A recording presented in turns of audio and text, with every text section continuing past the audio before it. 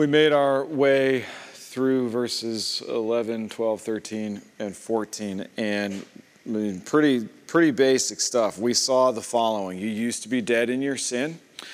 You are now made alive by God, and your sin and the record of the debt because of your sin that stood against you was nailed to the cross in the person and work of Jesus Christ. This means that whatever needed to be removed from you in order for you to be pleasing to God was already removed. So Paul makes reference to the circumcision, and he makes reference to baptism, and these things are kind of illustrations of spiritual realities. So if whatever has been removed from you in order for you to be in relationship with your Creator, if whatever has been removed from you in order for you to be in relationship with your Creator has already been removed, and whatever needed to be done for you to be in relationship with your Creator as far as the addition of something has already been accomplished, then we can take it to the bank. We don't add anything,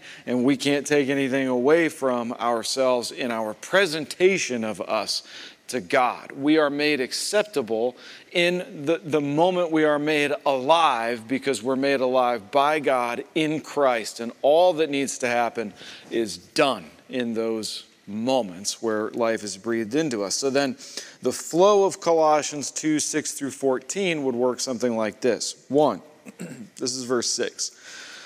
Walk with Christ as you have received him. So how do you receive Christ? Well, I received him by faith. I believed in the heart and with my mind and spoke words with my mouth that dictate Jesus is Lord of all creation, right? So that was the initiation of my faith. And 300 weeks later, it's like how you do it today. Walk with him the way you came to him. That's verse 6. There's nothing new and shiny. Even if you go to summer camp and it feels different, right? Or you have some experience and it feels different. It's still walk with Jesus the way you started walking with Jesus. And I'm all for those experiences that take us to the height. I'm not trying to demean that at all right? Next, don't become the spoils of someone else's slave trade. This happens when we are deceived into believing something in addition to faith is required for salvation. That's how we become enslaved. The fullness of God dwelt in Jesus Christ, and he has filled you in himself. A lot of prepositions there. Basically, I think what I said when I preached that message was, it would make more sense just in terms of grammar if the text said, he has filled you with, or he has filled you through himself. But instead it says he's filled you in himself. And the way that I would illustrate that, if I have to illustrate it, would be if you take a glass and you fill it with water, it's full, right? But if you take a glass and you put it in a swimming pool, it's also full, but there's an incomprehensibly overflowing supply, right? So that Jesus fills us in himself means that we don't have to contain deity and only be limited to the thimbleful that we can contain, because he's got us in him. So it's how we live and move and breathe in Christ. Okay. What needed to be removed from you was removed. What needed to be provided for you to have fellowship was provided, and therefore you can't add to the work of Jesus Christ by the observation of religious rules or through religious activities. So that's 6, 7, 8, 9, 10, 11, 12, 13, 14. We're done. This brings us to 15. He disarmed the rulers and authorities. This is Colossians 2:15. Please tell me I included it in the... Yay. He disarmed the rulers and authorities and put them to open shame by triumphing over them in him. Paul loves for everything to be in him, right? This is a recurring theme in all of his writings.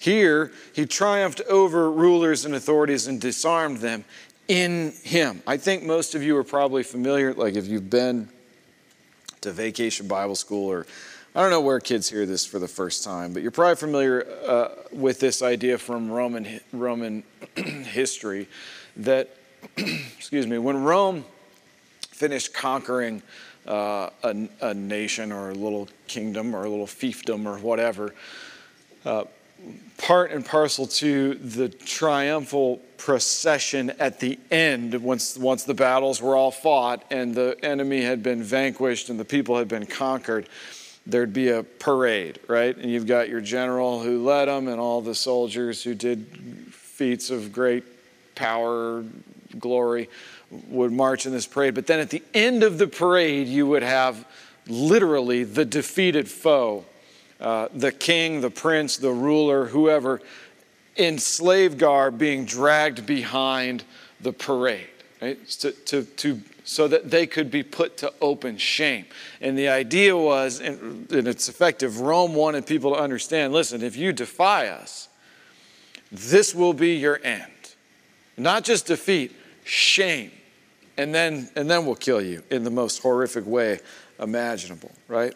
I mean, that would demoralize you if you were thinking about fighting against Rome.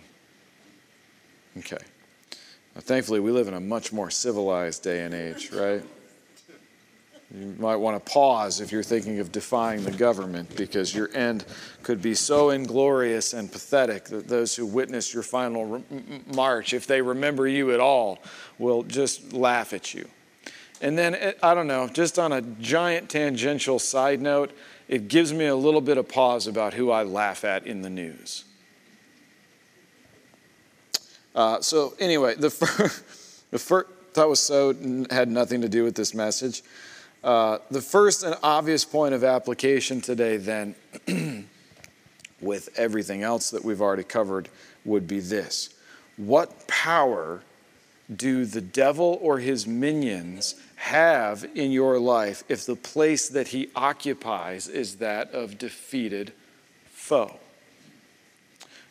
He can speak, he can spit, he can grimace, he can even scream and yell. But he's been put to open shame. He's been triumphed over. He can't do anything unless Jesus permits him to. Right? Okay. Jesus disarmed, I'm putting that in quotes because the word here is an interesting one. We only find this word, and I'm not even going to try to pronounce it, one other place in the New Testament, and it's in the very next chapter in Colossians 3:9, where he says, don't lie to one another, seeing that you have put off the old self with its practices. So you have put off the old. Put off is the same word from which we get disarmed in 2:15. And the idea being communicated is that like in 3:9 it's you're doing it, right? You've put off the old self, but in 2:15 it's Jesus did. He, like the way that you would put something off of you, that's how effectively he puts off the armament of the oppressor and opposer and the liar and the accuser of the brethren. Jesus has disarmed him like, pff. It's kind of vivid imagery, right? The idea being communicated here that Jesus removed the weaponry of our enemies cannot be taken to mean the literal, physical, temporal enemies of the church that exist in the world, right?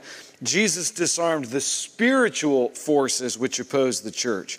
And that he has done that is elsewhere explained in Scripture. So if you look at Hebrews 2, real quick. Keep my eye out for the Christian cat. See if it makes an appearance again this week. There is no such thing, by the way. Hebrews 2:14. That small group we were talking about, Mark Dever said in his book, he said that he had a life verse, right? And my dad was leading small group discussion Tuesday, and he asked if anybody in the room had a life verse. I used to think that I did, but it also changed pretty much weekly based on whatever I was reading. And this one, if I were going to have one, this one would be a real contender. Hebrews 2:14, since therefore the children share in flesh and blood, he himself likewise partook of the same things, that through death he might destroy the one who has the power of death, that is the devil, and deliver all those who through fear of death were subject to lifelong slavery.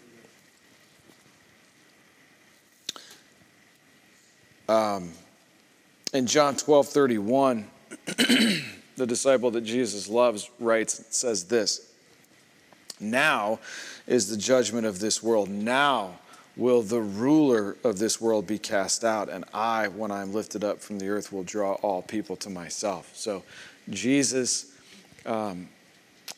was not being hyperbolic.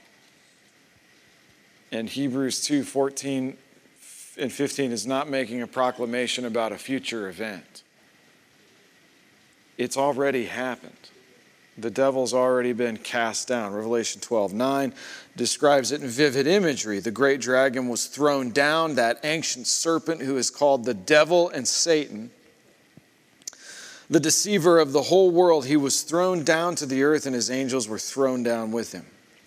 What Jesus took away from the ruler of this world then was the ability to accuse us, the ability to hold us bondage to sin, and to cow us with the fear of death. Might be worth writing those things down. Jesus took away from the devil the ability to accuse you. That doesn't mean that he can't still. The devil can accuse you as much as he wants. He still has the ability to think and speak and point out to you your own insufficiencies. He certainly does. If the devil could show up in this room right now, he would happily tell all of you the deepest, darkest things about me, if for no other reason than you would cease to listen to me ever again, right? He can't do that, but he can tell me the deepest, darkest things about myself. And he can do the same thing to you when you're laying in bed trying to go to sleep at night. Why everything that's broken in your life is your own fault. He can do that.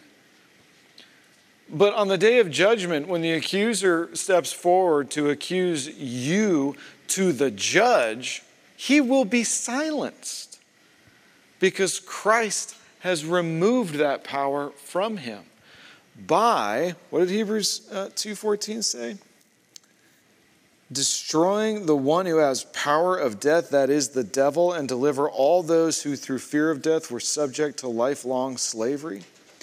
This is the judgment of the world, John 12:31. The ruler of this world's been cast out, and I, when I am lifted up from the earth, will draw all people to myself.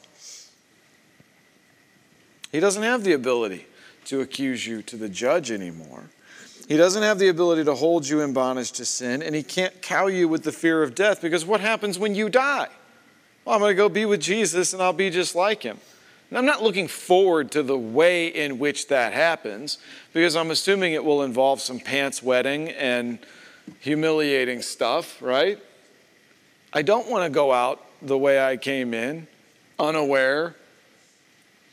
Nobody wants that. Or horrifically in an accident where for a few milliseconds I know that this is the end. Like, those things conjure up fearfulness in my heart, of course. But I can go past that moment in my own mind and go, and then, after that horror is over with, I'm going to be in glory such that I won't even be able to recall the misery of this life.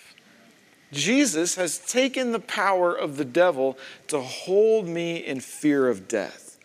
All right, so rulers and authorities, back in Colossians 2:15, rulers and authorities is a reference to that spiritual enemy. And as we move along this morning, we'll see it as a reference to those who operate with the intention of putting us back into bondage. And that'll be more fun than this is right now.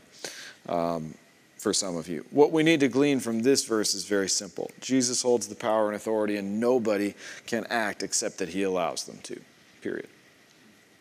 Here's a truth against which the whole world kicks and foams at the mouth. But the enemies of God, spiritual and temporal, kick and foam with feet and shackles and mouths without teeth.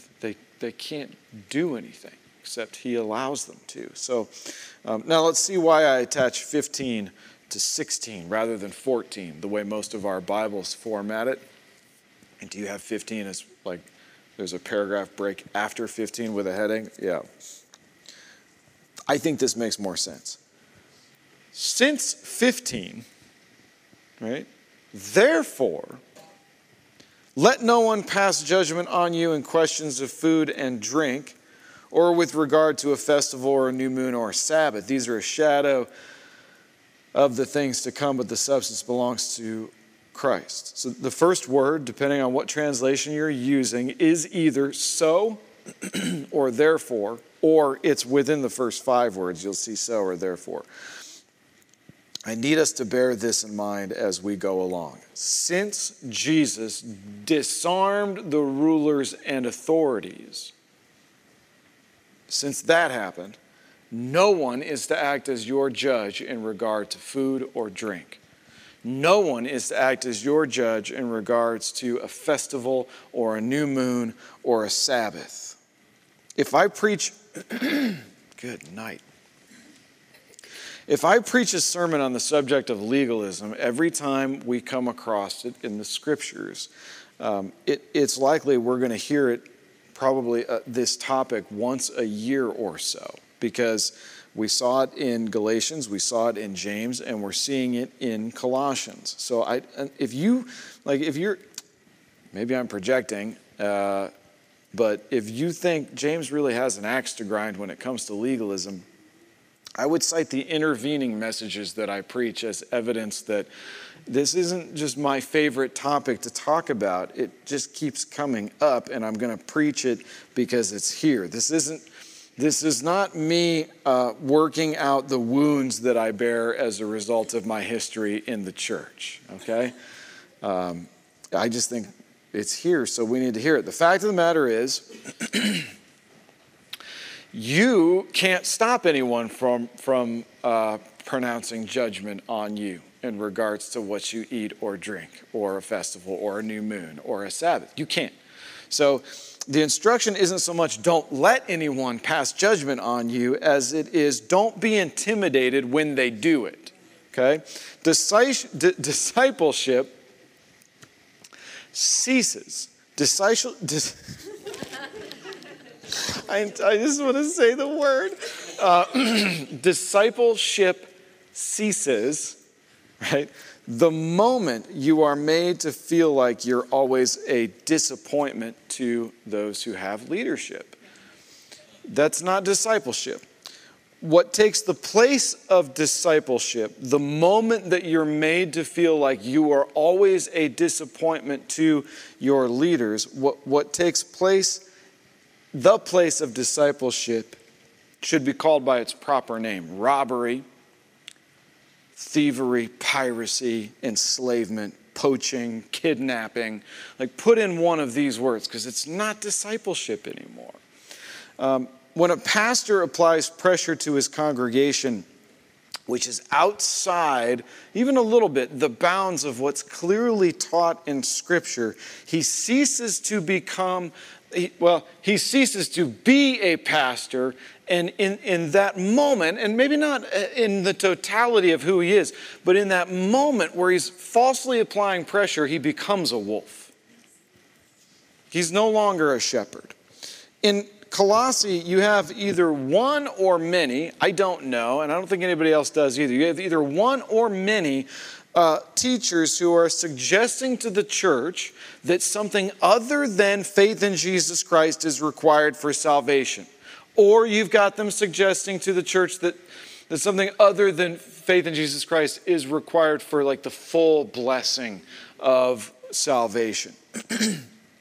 Evidently, they needed to abstain from certain foods or drinks. Evidently, they needed to observe certain festivals. Evidently, they needed to observe certain astrological events and keep certain Sabbaths. In our culture, I think it looks a little bit different than that. It's because we're not a Jewish community, right? So it's got to take on a different expression. So here's a list of what I've seen people seek to act as someone else's judge over. And I told you this would be more fun than the beginning of the sermon. Length of hair, every conceivable measurement of someone's clothing, color of clothing, the wearing of jewelry, attendance of evening service. It's not going to help unless it's got pepper in it.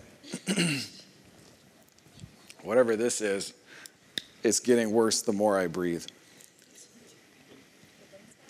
It's the Canadian wildfires.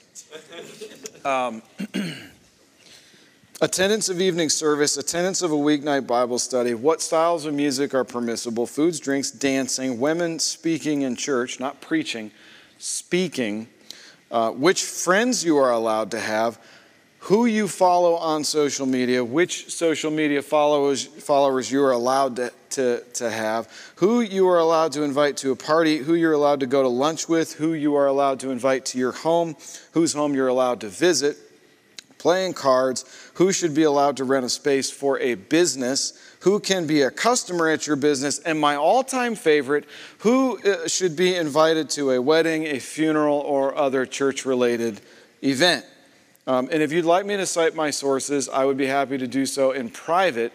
But for your edification in the interim, just go on YouTube and search for IFB preacher, Independent Fundamentalist Baptist preacher. There's a couple of them in Nebraska, and you will get a perfect example of the kind of legalism that I'm talking about.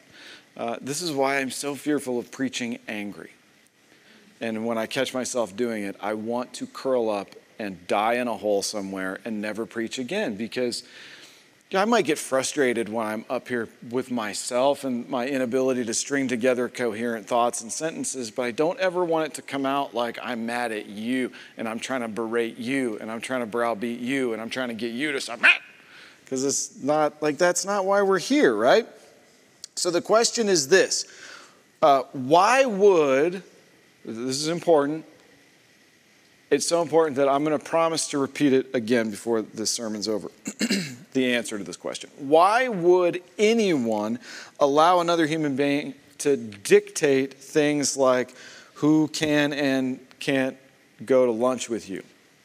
Why would anybody allow another human being to dictate what color their clothing should be? And the answer, or things like that, right? And the answer is twofold. Part one and then part two, and they work in sequence, right? So part one is this.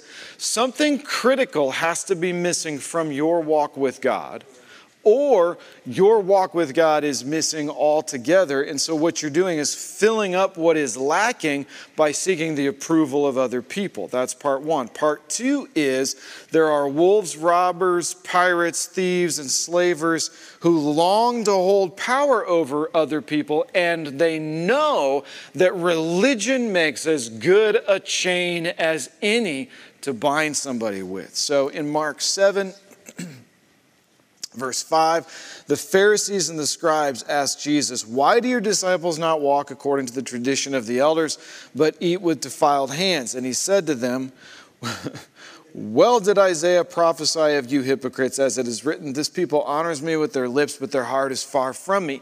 In vain do they worship me, teaching as doctrines the commandments of men. You leave the commandment of God and hold to the tradition of men. He said to them, you have a fine way of rejecting the commandment of God in order to establish your own tradition. This is why the Holy Spirit, now I'm talking, this isn't the Bible anymore, lest you fail to detect the transition. This is why the Holy Spirit is telling you that no one is to act as your judge in regards to food, drink, festival, or Sabbath. There's one lawgiver and judge. and he nailed the record of debt against you to the cross in his Son. Nobody gets to take it down and start using it again.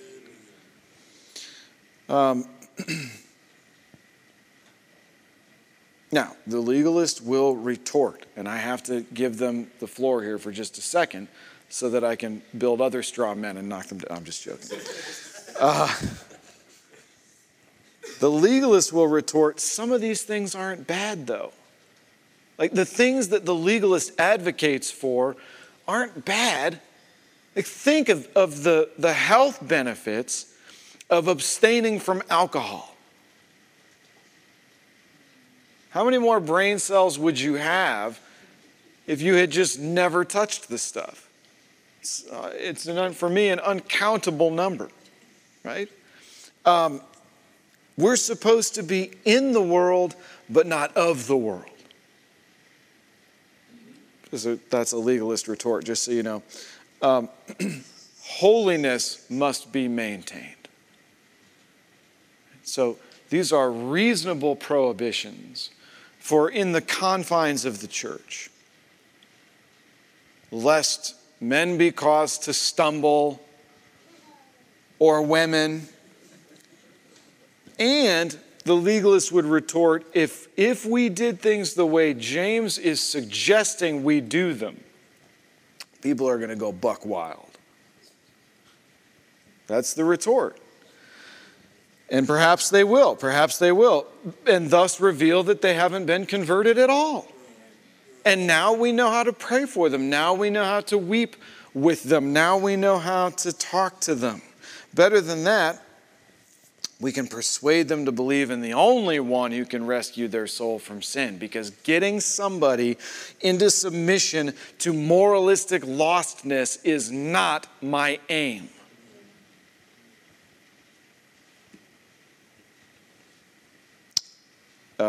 I don't disagree that society would be better off if people observed the 10 Commandments. I think it would be great. And I'm not a hypocrite. The 10 Commandments are clearly commanded. That's in the bounds of what the Scriptures command. Whether you wear a suit and tie to church or an ankle-length dress is not. It's just not there. Yes, it is. You should bring your best to God. Okay.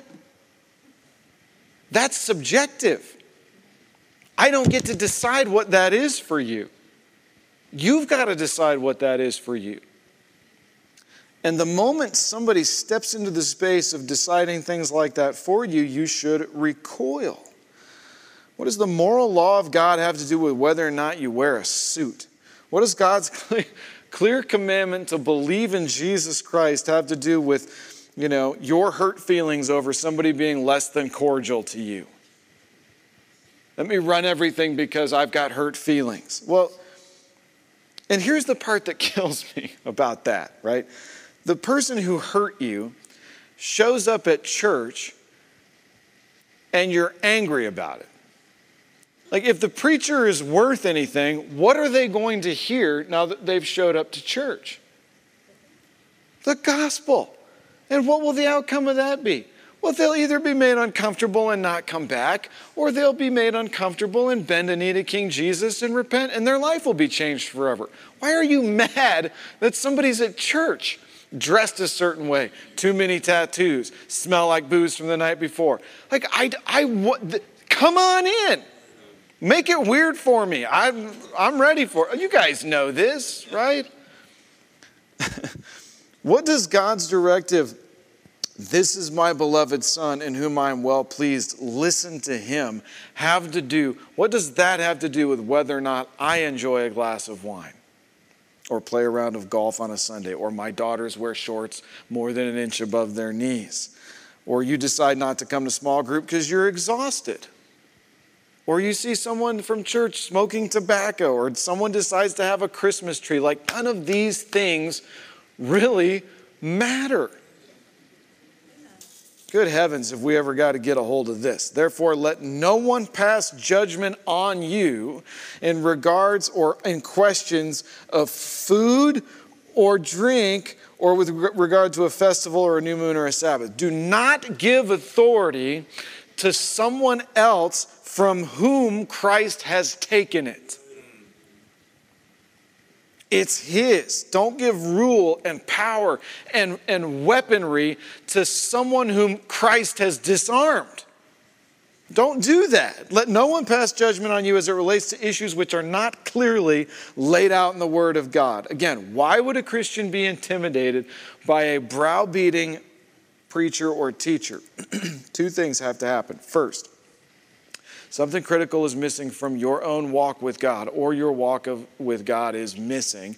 And so you're trying to fill up what's lacking by getting approval from other people. Part two, there are wolves, robbers, enslavers, and pirates who long to hold power over other people and are happy to do it with a suit and tie on a Sunday morning, hollering and yelling and sweating into a hanky from a pulpit. They're happy to do it that way. And they're usually overweight, strangely enough.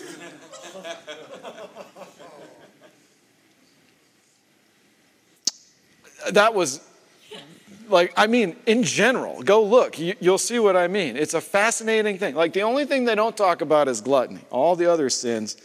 Anyway, our nation is celebrating Juneteenth this week. And I'm frustrated by so-called conservatives who oppose this holiday, saying things like, July 4th is this country's Independence Day, and we don't need another one. Okay. The Constitution from 1787, when it was, I believe, ratified, until 1863, counted slaves as 3/5 of a human being and prohibited them from becoming free by crossing state lines. It was specifically in there. They couldn't do that. While the Declaration of Independence declared with a straight face that all men were created equal. Okay, that happened. The Emancipation Proclamation, which was issued on January 1st, 1863, did not free the vast majority of slaves. It didn't. A war had to be fought to accomplish that. And I know, the war wasn't about slavery. I know. And the whole abolition thing was added later because it, garnered support for the Union. Guess what? Slavery was evil, and one of the outcomes of the Civil War was the abolition of slavery. So here's the thing. Many slaves had no idea that they had been declared set free, and for those who did know, it didn't make a hill of beans of difference because their state hadn't been defeated by the Union yet, right? So from January 1, 1863 until sure defeat had been accomplished for any Confederate state that was still guarding slaves, the enslaved people's lives didn't change at all. What Juneteenth is a commemoration of is on June 19th, 1866, kind of the furthest point south, Galveston, Texas, a Major General Gordon something or another, I can't remember his name, issued a dictate that the slaves in Galveston were free. Then there had to be this passage of time where word got out. You couldn't just tweet it, right? So word had to get out the long way, the slow way, to all these people that they were free. Now, I read you guys an excerpt from the National Archives, Black Slaves accounts a few months ago, and one of the things that you can find in there is this idea, they were told they were free and then they just didn't buy it. They're like, yeah, I'm going to run off so I can get beat some more. No thanks, right? So it was a thing. They had to be convinced of their freedom. They didn't just open the paper and go, well, guess I'll go get a job. It was a long and complex process, and a lot of argumentation had to be made. So from June 19th, 1866, back to January 1st, 1863, the day the Emancipation Proclamation happened, you've got 1,266 days, 40 months.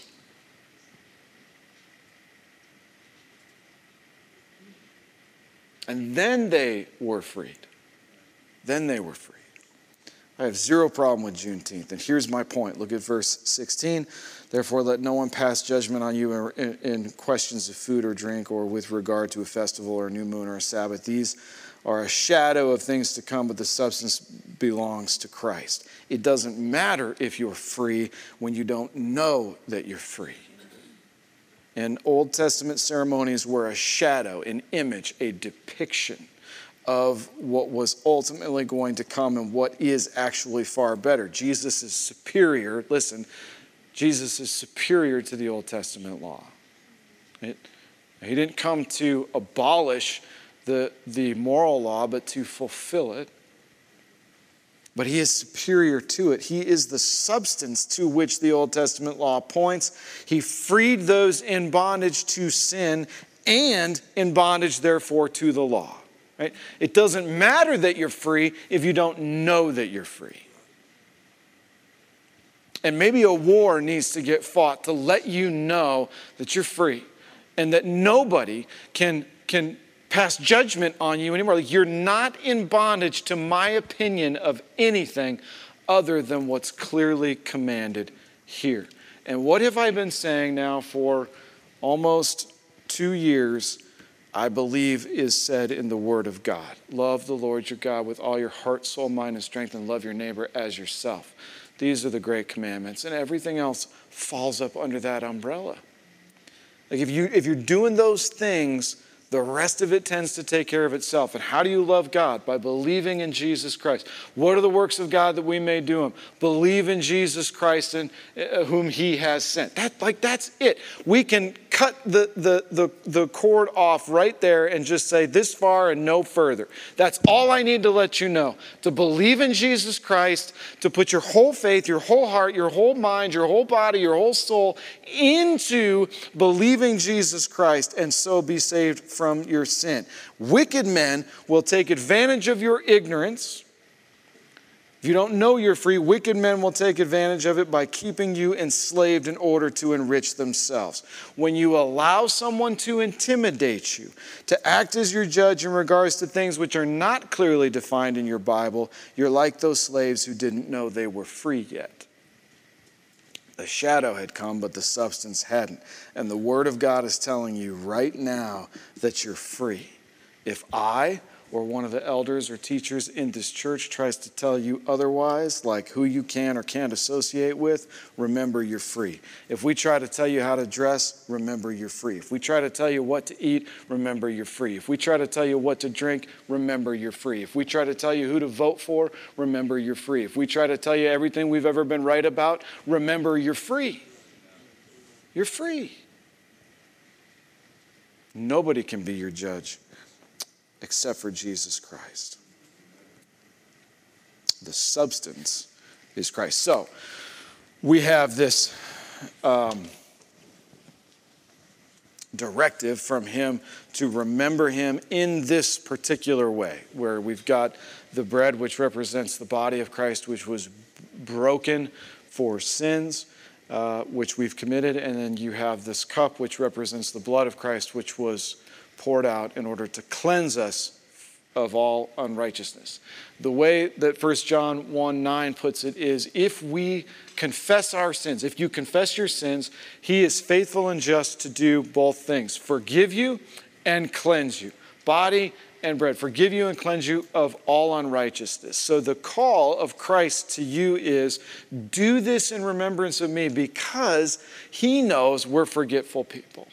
And what will happen sometimes when you go to take Lord's Supper is things will come to mind that you need to acknowledge and be forgiven afresh for, right? And sometimes when you're taking Lord's Supper, things will come to mind that you just are overwhelmed with gratitude that God has taken care of in the person and work of Jesus Christ. And this morning, it should be easy. This morning, it should be easy. You should be like, oh, I'm free. I'm free. Nobody can take that from me. So I'm going to put on some music just to cover the shuffling of feet and the bonking into chairs, and then let you have some privacy while you're praying. And the way we do it here is we like family units to gather together.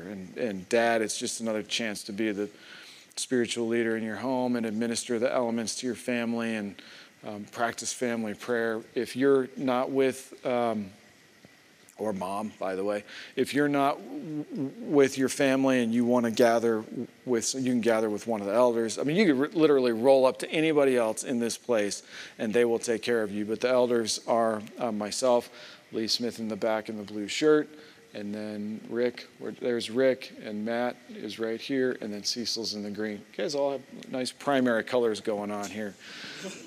So just tap them, and they'll be happy to pray with you, or jump in with me when my family goes. And once I think everybody that's going to go has gone, we'll sing one more song and be done. Here's the only restriction. If you do not have a relationship, if you're not in relationship with your Heavenly Father through Jesus Christ, I would ask you to refrain from eating and drinking, because the Bible says that if we eat and drink in an unworthy manner, we eat and drink judgment to ourselves. And I don't frankly know all that means, but it's probably not a good thing. And it'd be better if you just sit quietly and get to know the one who has ransomed and redeemed your soul from sin. Okay?